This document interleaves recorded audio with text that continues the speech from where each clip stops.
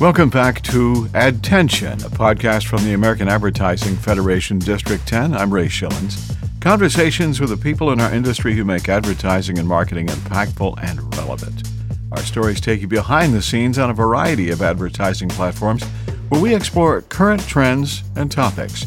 AAF District 10 promotes professional development and networking, recognizes advertising excellence, provides news and resources, helps develop future industry leaders, and promotes the value of ethical and transparent advertising. Find out more at aaf10.org.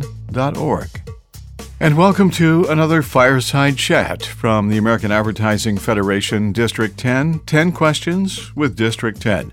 These Fireside Chats are a popular destination to talk about the important things in our industry and in our world. And this was no exception. On the 15th of November, we talked about DE&I, diversity, equity, and inclusion. Okay, so what does that mean to you? Well, let's first look at the three words, all right?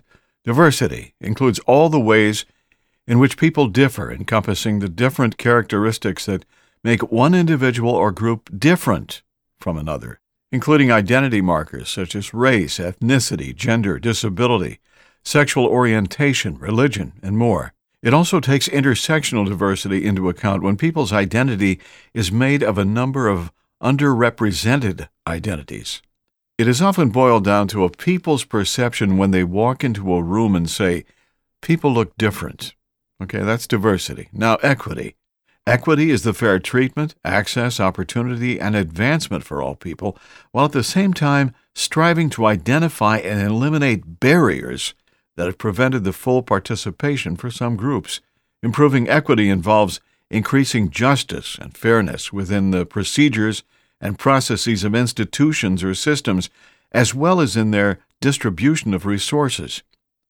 Equity is centered on fair treatment, such as any group of individuals' access, opportunities for advancement, and feeling like they are growing in the organization. All right? Makes sense, right? Now let's look at the word inclusion. Inclusion is the act of creating environments in which any individual or group can be and feel welcomed, respected, supported, and valued to fully participate. An inclusive and welcoming climate embraces differences and offers respect in words and actions for all people.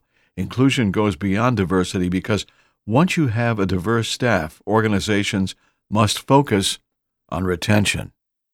So now let's learn a little bit about the people behind today's 10 with 10 on DE&I. Dr. Cephas Archie is the moderator. Dr. Archie proudly serves as the newly appointed Associate Provost Vice President for Academic Affairs, Partnerships, and Community Engagement for Clayton State University. He joins the Clayton community from Texas A&M University in Dallas, where he served as the inaugural Vice President for Inclusion, as well as led university corporate fundraising efforts for his role as Senior Advancement Officer. And next we meet the panelists. Dr. Whitnee Boyd has dedicated her career to building pathways to college for those from underrepresented communities, specifically students of color and first-generation college students.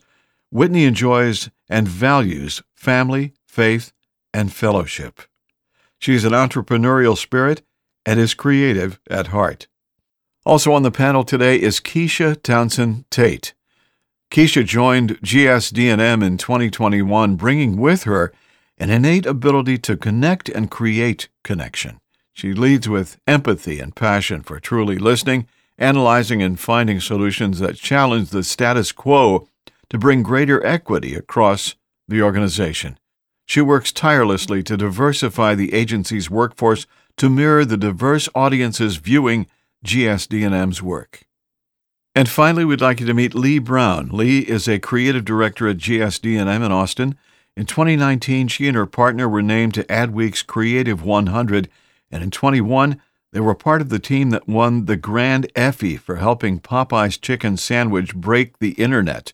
Their work for brands like Pizza Hut, Capital One, Avocados from Mexico, and Popeyes and Walgreens has aired during the Super Bowl. Leigh started her career as a newspaper reporter, making her a storyteller long before storytelling was a buzzword. She's got a master's in advertising from UT and she's passionate about DE&I issues, helping create a guide to better work through diversity, equity, and inclusion at andgsdm.com,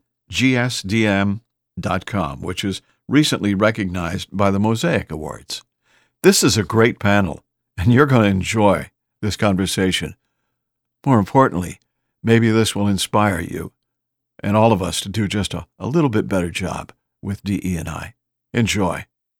So what we're going to do is we're going to begin with a few questions that we have prepared, and we're going to ask specific panelists to begin the discussion, but also invite other panelists to be a part and to add on in any way that they seem appropriate.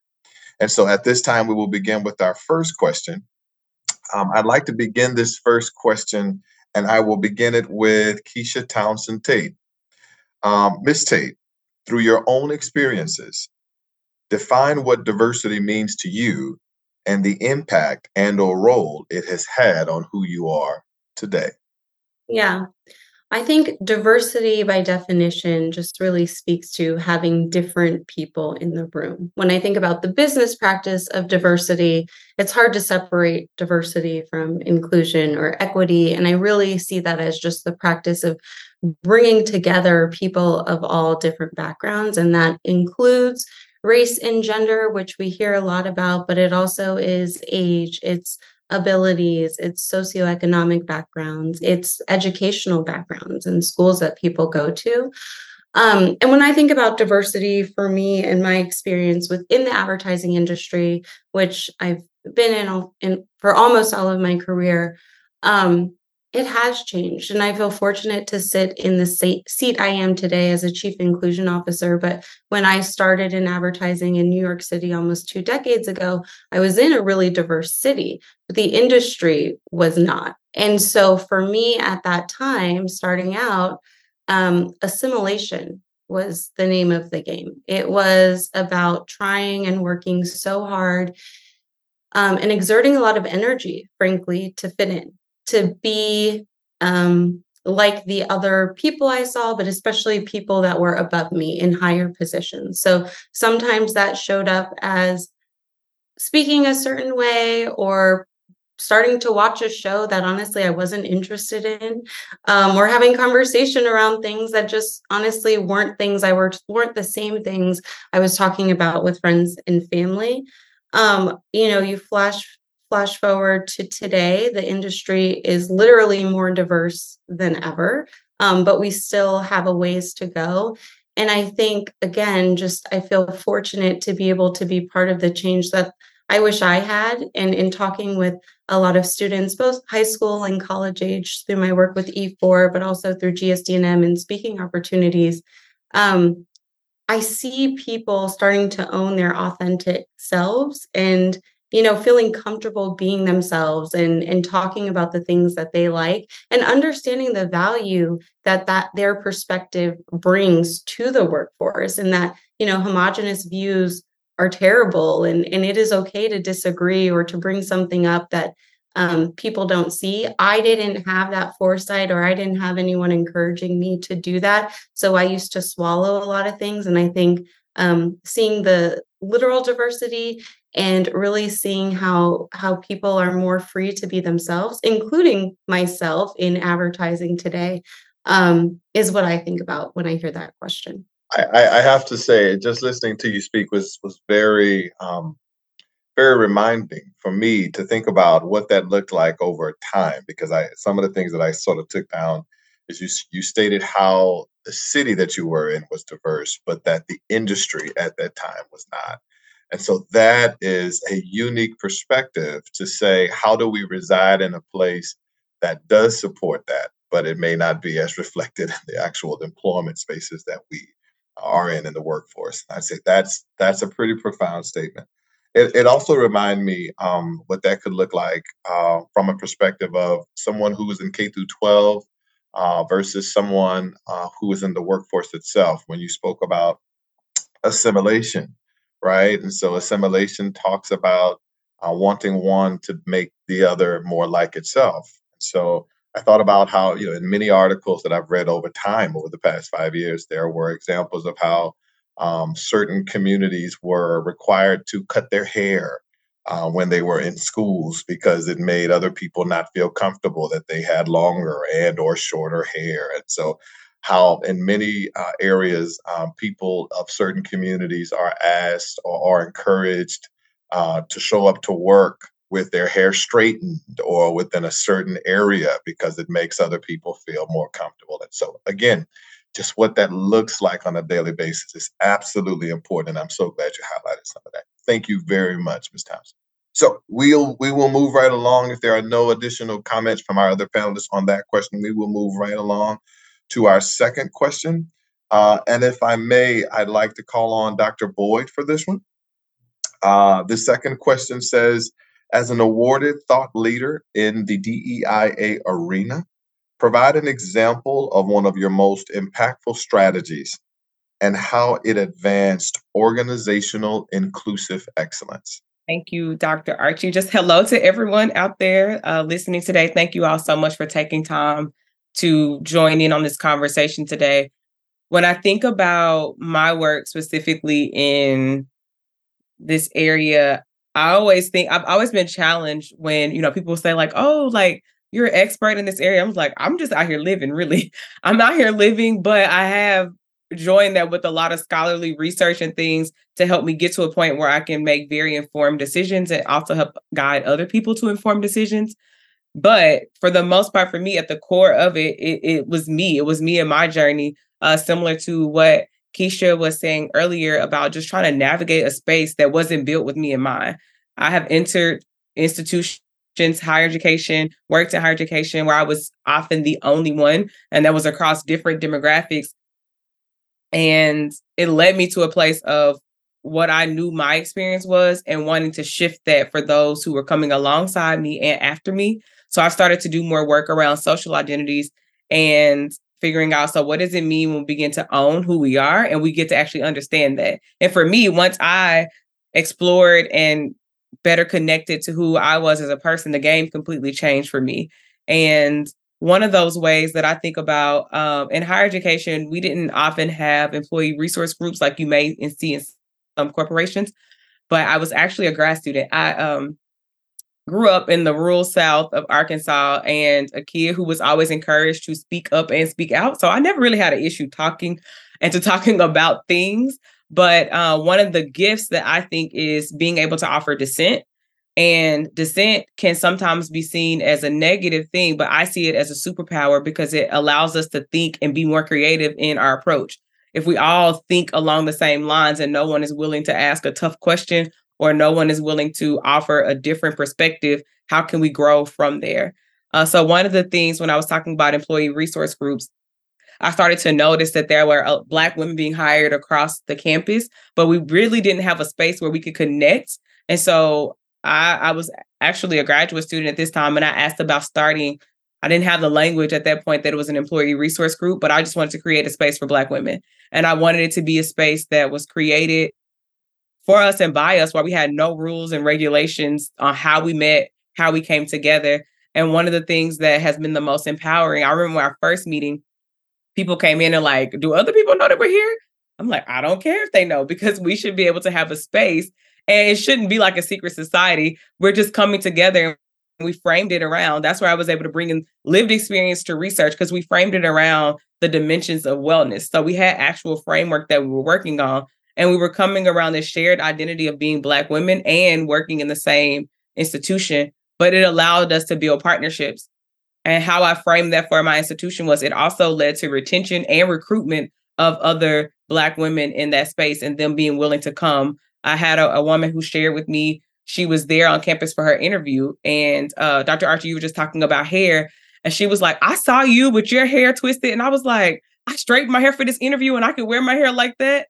I'm like, you exactly can. So it just always reminds me of the importance of representation. So that's something that I've carried with me is, how do I remain true to who I am as a person, but then creating that for other people too, to where they can have a similar and shared experience. I love what you say about the superpower of disagreeing, because I'm in a lot of meetings all day. And sometimes you see work out in the world, especially in advertising. You're like, how did that get out there? Yeah. And it's because nobody spoke up. Probably someone in that room thought it, thought like, oh, this isn't right, or is this okay? And so I love having someone in the room who's willing to speak up and try to cultivate that for myself as well, even though it And is again, it not goes how back we're to why socialized always. right, I grew up as the middle child between two brothers. I'm an expert at dissent. Like, I was raised to offer dissent. So I then turned that into a way, how can I help our team grow, being able to ask questions? It's not in a, it's just in a truth seeking manner so that we can stop some of the things that, maybe that's not the exact approach we want to take. So we bring the question forward and allowing space for that to be a culture where we can offer dissent. I absolutely have to acknowledge that that's such a valid point, Dr. Boyd. That the ability and the space to have a different experience, right? And the position and the privilege that some of us often sit in, even myself as a male who possesses male privilege, that not everyone sits in the spaces that I do. Not everyone comes from the experience or knows the experience that I have. Not everyone comes from the exact same background, has the same needs, has the same values, etc. But then the point of you offering a position of difference, right? Which highlights the recognition that, yes, we are all first people. And that's where I absolutely appreciated Ms. Taitt's sort of bio, where it talked about, at the beginning, her greatest focus is on we are people, but then also the acknowledgement that there are different people, right, with different needs and different histories and different backgrounds. And so I appreciate your intentionality of highlighting that there are differences and it's okay to be different, but within the very same context to say, just because I am different does not mean that I am less. And so that is a profound statement that I really want to talk about, because I think that from Ms. Tait's position in the beginning, it talked about assimilation, how the natural desire is to have people, align with what we mostly feel is comfortable for us, recognizing and identifying that the cultural norms are established by the majority, right? So whatever group there is, that is the majority, and that's not just respective to race. That's not just respective to gender. That's not just respective to language. Whatever group is of the majority establishes those cultural norms, and so anything that's different from that cultural norm that has been established seems alien. And so, how do we create space with the intentionality of saying being different is a part of who we are? And the intersections that brings. So thank you so much for that. I appreciate it so much. It seems like Leigh just came right on in, so we will follow up with this next question. The third question, and it'll be somewhat something I'm certain you've heard before, but I'd like for you to talk about what experiences or references you can have in your own work. So this question says, referencing the E in DEIA, equity is prioritized and preferred over equality. Can you tell us why this is the case? And please feel free to use any professional or personal examples in your response. Sure. I think equality is sometimes the easy thing. It's easy to say, like, we're going to do everything the same for everybody. We're treating everybody completely equally. But if you're, coming from a different experience or a different perspective, or you have different needs, different wants, different work styles, you might need something different. And that's equity, is getting the things that you need to actually thrive. And I've been thinking about this, and I think one of the areas that we're going to really see this play out more and more in the next few years is with our neurodiverse colleagues. And that's sometimes like a bit of diversity that we forget about sometimes because we can't see that as much. You don't necessarily know if someone is coming in with just a different background, different needs. And I think the work environment sometimes is so key for those neurodiverse colleagues. And so for a lot of them, we're all coming back to the office, and that is great for some people. It's stimulating. You see people, you're social. And for other people, that is a nightmare of overstimulation and not having their downtime and not having that space to do their best work, or like advertising loves a group brainstorm. Again, that's great for some people. They want to bounce stuff off. That's great. Other people, they need their like alone time, they need their quiet, they need their space to like really come up with something wonderful. So if we require everyone to work in the exact same way, that might be equal, but that's not very equitable. And like we lose out on like those valuable contributions that everyone can make and the diversity of thought there. Can I add something, Dr. Archie? I agree with everything Leigh says. Accessibility is something, and neurodiversity as a whole is something I think DE&I practitioners overall are starting to put more focus and emphasis in, because it really does matter. And Leigh's point about equity being giving people what they need. I equate equality, and that word, like she said, is the easy word, is almost like colorblind, right? It is just the safe, like, let's just do it. I'll treat everyone the same. And you can't do that. And I think, it's because it's acknowledging, equity is acknowledging that people don't start from the same place. There was a quote or a statistic as we were preparing for this panel, which is something I wanted to share because it's something I've seen and been trying to combat in our industry for a long time. But I think it was from Fortune, an article from Fortune. And the stat was that 42% of people land roles across all industries, 42% land roles as a result of nepotism. So that means almost half of the workforce is landing jobs because of who they know, meaning that there are obviously a host of other people who aren't getting those same jobs. And that stat is wild. I was not expecting it to be that high. And then you have rulings like the latest, on affirmative action from the Supreme Court, that they're like, okay, yes, them making this ruling means that everything's going to be equal, but they did not strike down legacy admissions for donors, other special preferences. And so who is going to be impacted the most are the people who are already starting from a different place as others. And so I just cannot stress the importance of equity for that reason. And it's simply just the acknowledgement that, to Leigh's point, not everybody needs the same thing. And also the acknowledgement that not everyone is starting from the same place. And we really want to push equity so that everyone can thrive. And that is, at the heart and soul of what a lot of our DE&I practitioners preach and do on a daily basis. Dr. Wow. Archie, can I add something to that? Certainly, please.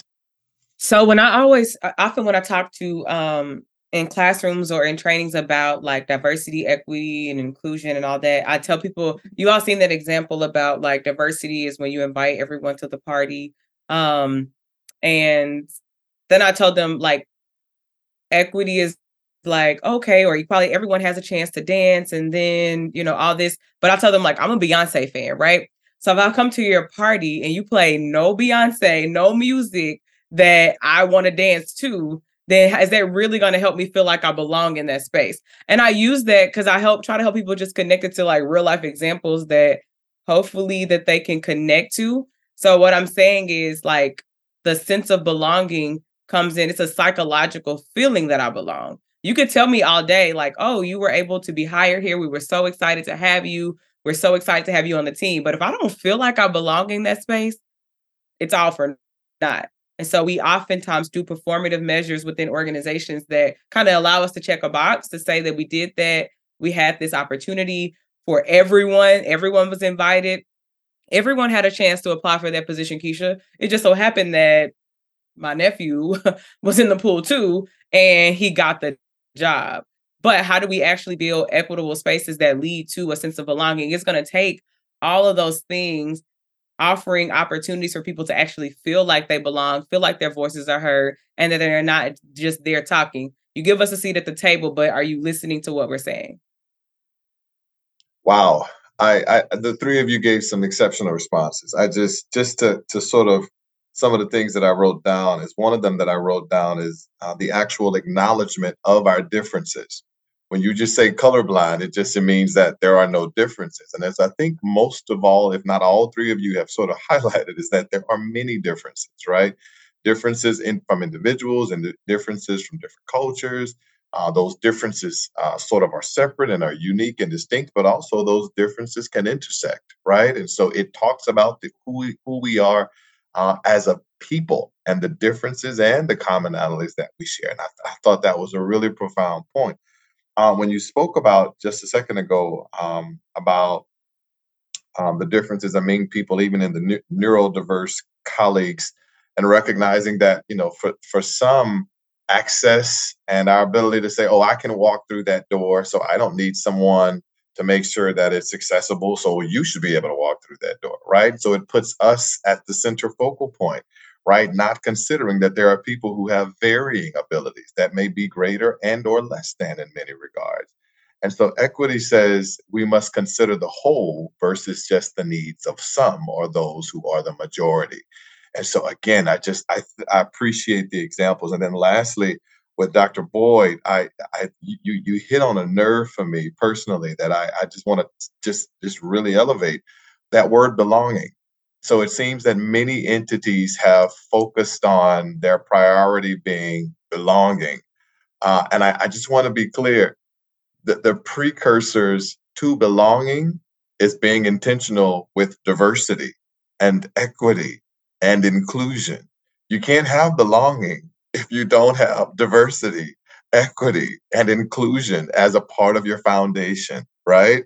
And so you can't, say, oh, we're just going to go, well, you belong here, but yet there is no inclusion, yet there is no representation of anybody else. And just when you spoke about, the Beyonce music, right? So, oh, we invite you to be here, but there is no part of what you are that will be allowed when you get here, right? And so, when you talk about belonging, you can't prioritize it over diversity and equity and inclusion and access, because those are the fundamental recipe ingredients for belonging. And so, again, your answers are just spot on, and I appreciate the work that you all are bringing to this. Thank you. So we have our next question. We'll go back to, I'd say, Keesha. Question 4 says, so how does the priorities of your organization align with the values and commitments of DEIA initiatives? And so I'll state that once again. How does the priorities of your organization align with the values and commitments of DEIA initiatives?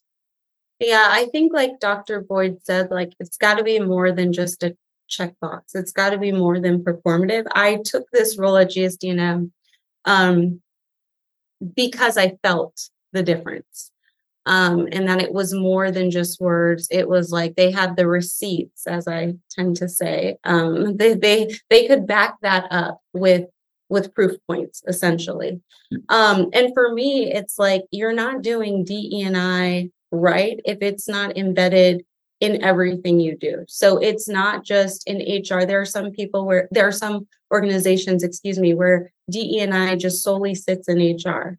Well, yes, recruiting and retention is part of DE&I strategy, but that is one of 5 pillars for me. So if you're just doing it in HR, you're not doing it right. If you just have a supplier diversity program, you're not doing it right. If you are just bringing in your DE&I lead at the end in casting and you didn't include your team or those perspectives from the initial strategy brief to get to the production and the final piece of work, you're not doing it right. So embedded across everything you do is, I think, key. And then the other key part that I feel fortunate for the team around me and my leadership peers here at GSD&M too, that it's everyone's job. For so long, this practice area, before it was even, the trendy thing to do after the murder of George Floyd, it sat on one person.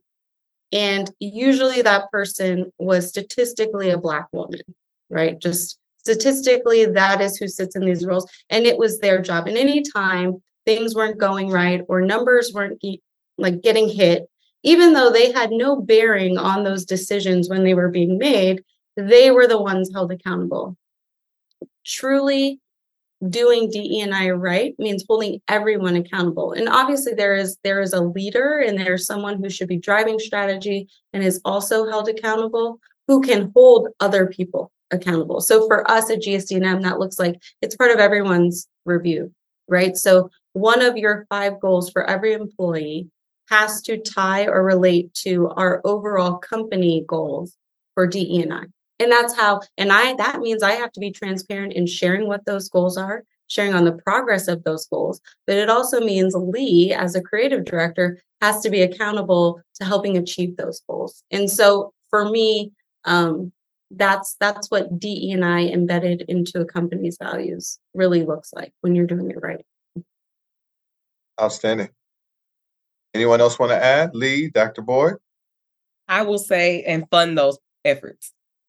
Actually put funding to support and give people like Keesha, who are tirelessly leading these efforts, the staff to support it. Because when you're asking people to lead and develop change around the hardest things for people to do is mainly acting right. People don't want to act right. But how do you actually give them the funds and the staff, which includes staff resources, to advocate in the way that they need to in those roles? I have to add to that, and Leigh, I want to hear your thoughts to that as well, because when we talk about organizational priorities, right? And I think that because that was the question, how does the priorities of your organization align?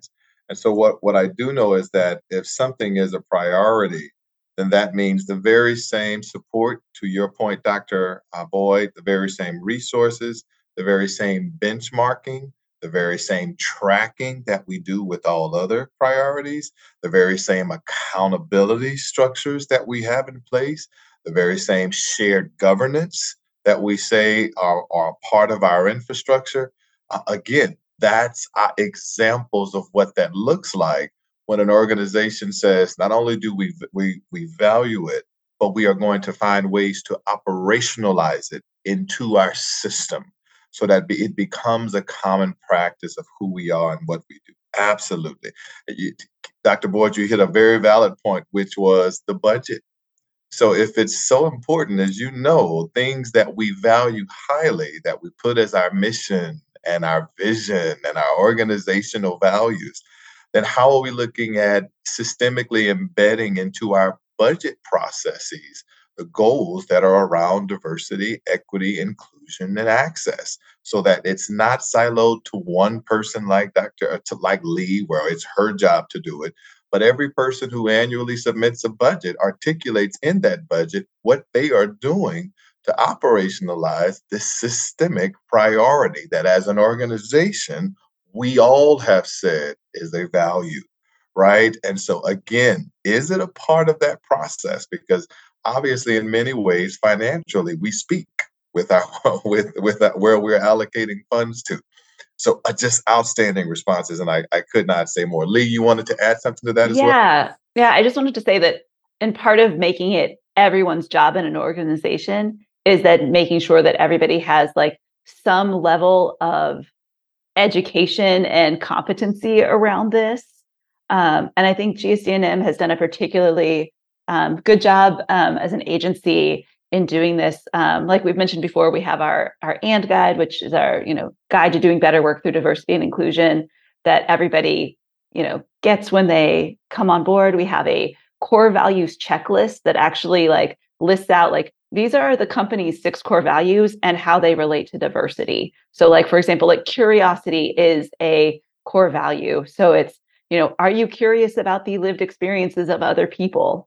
Do you listen to the people on your team who aren't exactly like you? And these are things that like we expect everybody to kind of just like come into a meeting with, come into the work with. We also have a series that we do every quarter, every couple of months, called Elephant in the Room, which gives employees, it's like a panel discussion like this, that they take on like one difficult topic for each one. But hearing your coworkers and colleagues talk about these issues, I think makes it more real sometimes. People are vulnerable, but you can't make diversity everybody's job if they don't know how to do that job. So I think that's really important for us to all think about, how can we help our colleagues do that job? Absolutely. A very, very great addition to that question. As as leaders, oftentimes we set expectations and priorities, but are we providing the resources, the tools, and the supports for our people to meet said expectations that we are establishing? And so those spaces and opportunities to train, to allow people to get to know one another in ways beyond the work that they do, to recognize that we are more than the titles that we hold or the positions that we have, but there are living, breathing people under the work that we do every day is a profound statement. I appreciate that. I have to, I don't know if it was Keesha or if it was Dr. Boyd or maybe even it was you that said the name George Floyd, and it brought back a memory of something. So during the time of George Floyd, there was organizations locally, regionally, and nationally that sort of developed this petition campaign that said racism is a health crisis. And many of you may have read all of those. There was 40, 50 organizations, and even us in higher education who signed up and said, yes, we say it's a health crisis. Racism is a health crisis. And so in the beginning of my introduction, they read the statement that I formerly was the chief equity officer for the city of Rochester in New York. And as a part of that, what I did is 2 years after George Floyd, I took that very same list of organizations who signed that petition, and I sent them all an email individually saying how proud I was for their work. But I asked them to review the list of their highest ranking boards. And I asked them to send me the uh, gender and racial breakdown of each one of their governing boards, because you can't talk about it's a health crisis and representation matters, etc. And 2 years later, there is still, homogeneous reflection across the board of the group that makes decisions that impacts everyone, right? And so again, this is just the opportunity to say it can't be a fad. It can't be because it's the hot topic. When you talk about these things, how are they reflected? Because the question is about our organizations, right? How are they reflected in what you do and how you practice daily? And so again, just opportunities that really further the discussion of what your responses was. Dr. Boyd, do you have anything to add?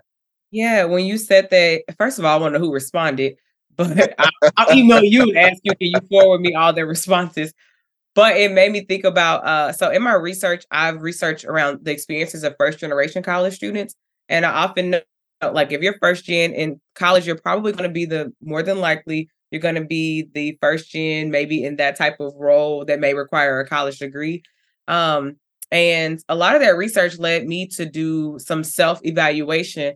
And I came to this notion around like that proximity doesn't equal advocacy. I think sometimes we get it confused when we're in close proximity with certain groups and certain populations. We then assume a role that we think we're an advocate. But I always challenge people to consider this. Would someone of that group consider you an advocate for them? Would they consider you an advocate for their population, whatever that said area is? But I just want to challenge us to think about that. Oftentimes when we start to get more diverse people in our workforce, we start to see ourselves as an advocate and that we're doing this work and we're doing important work. But is that true advocacy, or are we just in close proximity to those groups and people? And would they in turn feel that we are advocating for them and feel that their voices are heard and that they belong in those spaces? So just to that point, we're going to move on to the last question. I just want to say this one thing. To that point, when you think about advocacy, oftentimes we equate the work of advocacy to the people who are already most disenfranchised, right? So women are expected to speak up for women, the disabled community, the international community, the lower socioeconomic status, the veteran community, right? So whatever group that's already being negatively impacted, it's often the burden is placed on them to advocate for the change. But I'd like to highlight something really quickly. So slavery did not end because slaves thought it needed to end, right? Slavery ended when people who were not slaves stood up and said, we too say this will end. And so the role of advocacy is most impactful when it is not the people who are the marginalized or disenfranchised groups. I am certain that women today, there's data that shows that women make, as you all know, less than their male counterparts. That's not a myth. It's not a perception. It's fact. If I went out, I'm certain, and polled women if they think that needs to change, I'm almost certain that not 100% of women would say absolutely it needs to change. But clearly, it has not changed because the people who benefit from that have not stood up unanimously and said, we too say this will change, which is men. Right. And so I want to make sure that I am being clear that it is not just the duty of those who are currently being negatively impacted to advocate for things to change, but it is the role and the responsibility of us and those who sit in certain spaces who are not to say, we must use our voices to echo that we align and say these things must change. So thank you for that. We'll get into the last question for this afternoon, and I'll ask for responses from each. But it says, how have you seen the DEIA landscape evolve over the past year? And what continued local evolution are you anticipating in 2024? I was the one who brought up George Floyd, and we live in a very cyclical, like our history is always like this. Like you can point back, especially with civil rights, it's always up and down, or some people think of it as like a pendulum and it swings really far this way and then it starts to make its way back.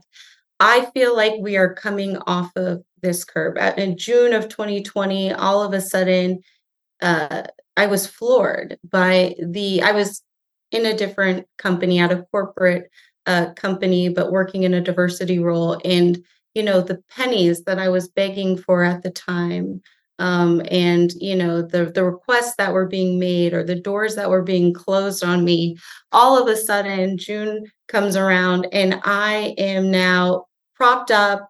I'm everywhere. They've found money to do these things, or partnerships, or some of the things I had been asking to put in place are now starting to be put in place. And it was like amazing.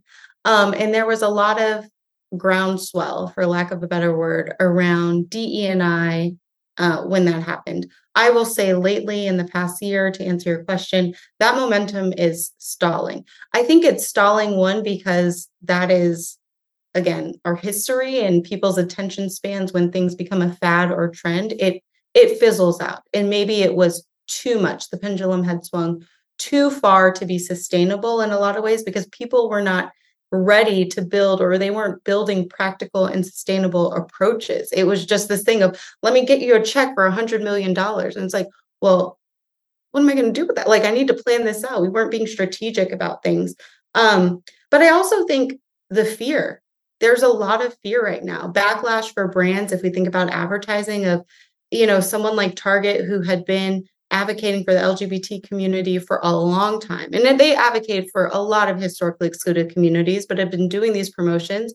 And then you have, DE&I as a talking point for one of the political parties. You've got Supreme Court rulings. Nobody wants to get caught in a culture war, especially a brand, let alone individual, for saying the wrong thing or something that could get you fired, right? There are true implications these days happening for brands, for individuals. So I think momentum is stalling for those reasons. I think it is only going to get hairier as the presidential election for 2024 heats up. But I will say, as negative as that sounds, I will say this is the opportunity for people who truly believe in it to stand your ground and stand firm in what you do. Because again, I'm all about receipts. And when you do the hard thing, usually that's when you're making the biggest difference. It's really easy for everyone to jump on board when it was the popular thing to do. But now, as it starts to become less popular and less vocalized, I think the companies and brands who will do it will stand out all that much more and have this time to look back to. So I just left add color, and the theme was double down and double up. And that is truly my mantra for the next year. Dr. Boyd, I know we're shrinking on time, so we'll give you a minute to respond. Okay. When I think about where we're headed or how it's changed, I think that it's been politicized in a way that's detrimental to our future and to our current day. And my hope is that institutions and organizations can reaffirm a commitment, because we still have people at the core who are impacted. And I'll share in the chat box an op-ed that a friend recently wrote about this topic. Thank you. Leigh. Yeah, and I'll just do a quick follow. I mean, I think some of the things that happened after George Floyd have stuck in the sense that, like, there's been education. I feel like diverse casting is sort of table stakes now. I feel like we're having to explain like less stuff to clients and people at the agency, but you're correct. It has not stuck as a priority, but at least there's been some kind of, the base level has risen up a little bit, but it rose up a lot for a second and then kind of shrunk down. I still think we're making progress, but not as much as I think a lot of us here would like.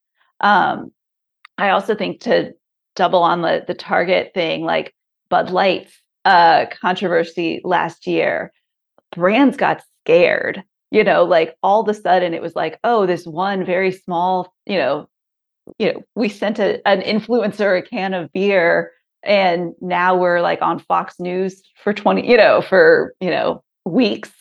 And I think that really scared a lot of brands. And so we're seeing slippage, I think, on anything that's considered like controversial, or, like things are becoming controversial again when they shouldn't be, because it's human rights.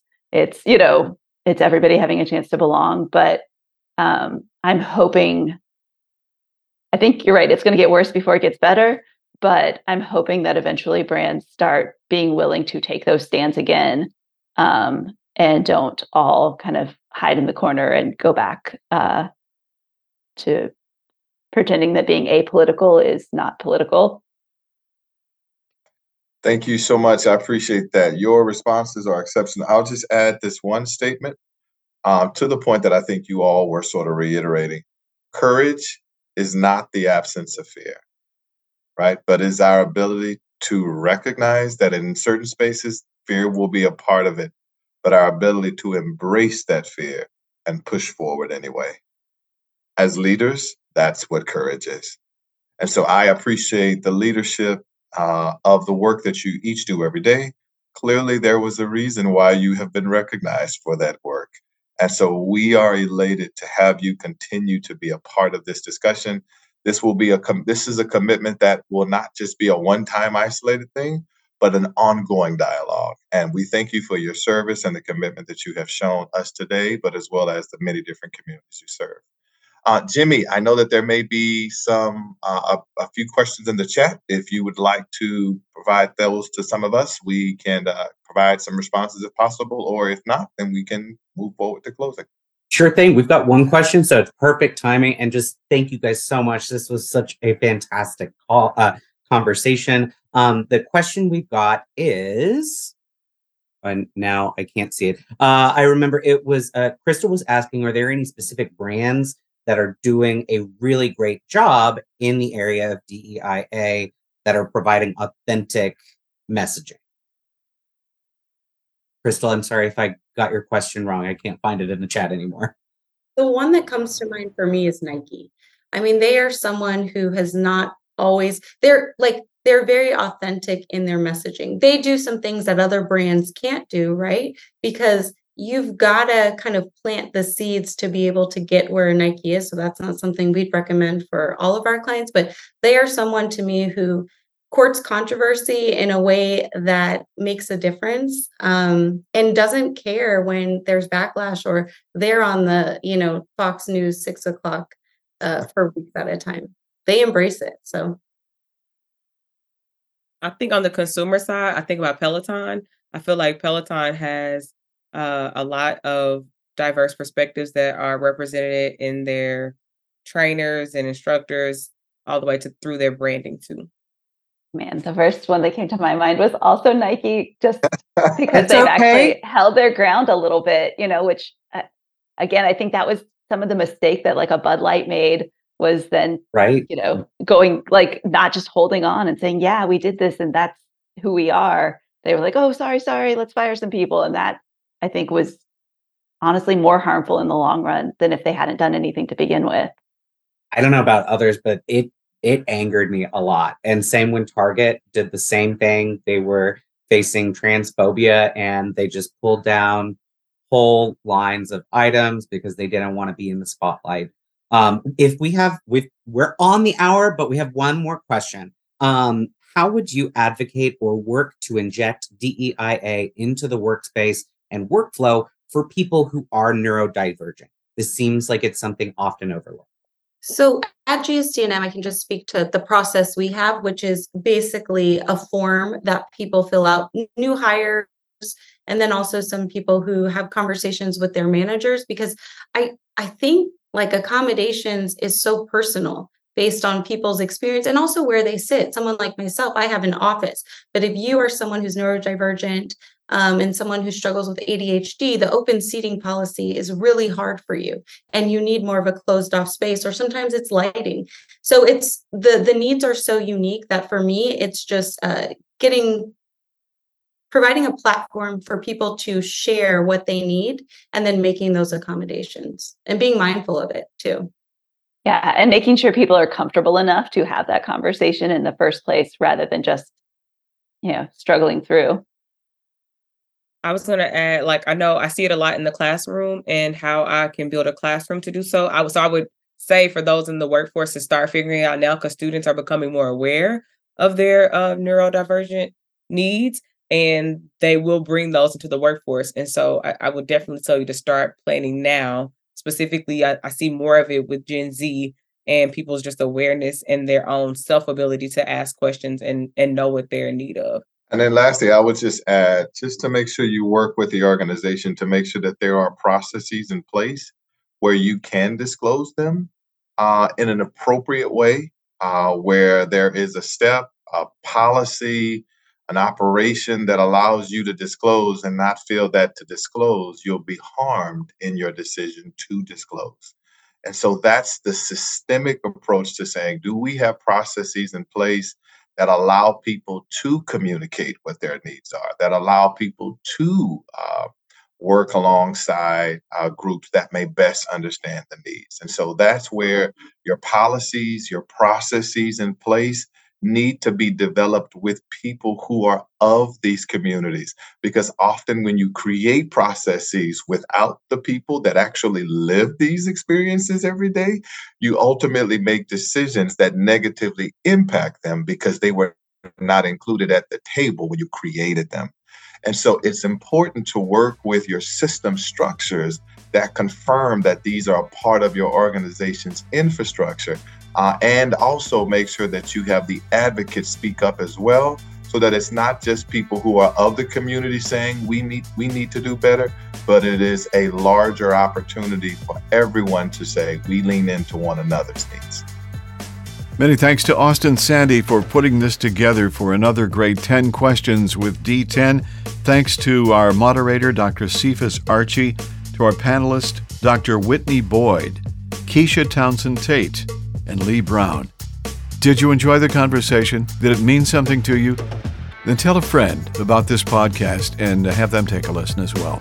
This has been another phenomenal D10 Fireside Chat. 10 questions with District 10. Hope you've enjoyed it. And what a great conversation today. Thank you to our panelists and to our moderator, and for bringing this conversation to a next level, because we need to do that. You've been listening to a podcast from the American Advertising Federation, District 10. You can find out more at aaf10.org. Subscribe to this podcast on your favorite podcast platform. Do that and you will never miss a new podcast. Your rating on iTunes will help us grow. And don't be afraid to share what you've heard today on social media. Until next time, thank you for listening. This is Attention, copyright 2023. I'm Ray Schillens.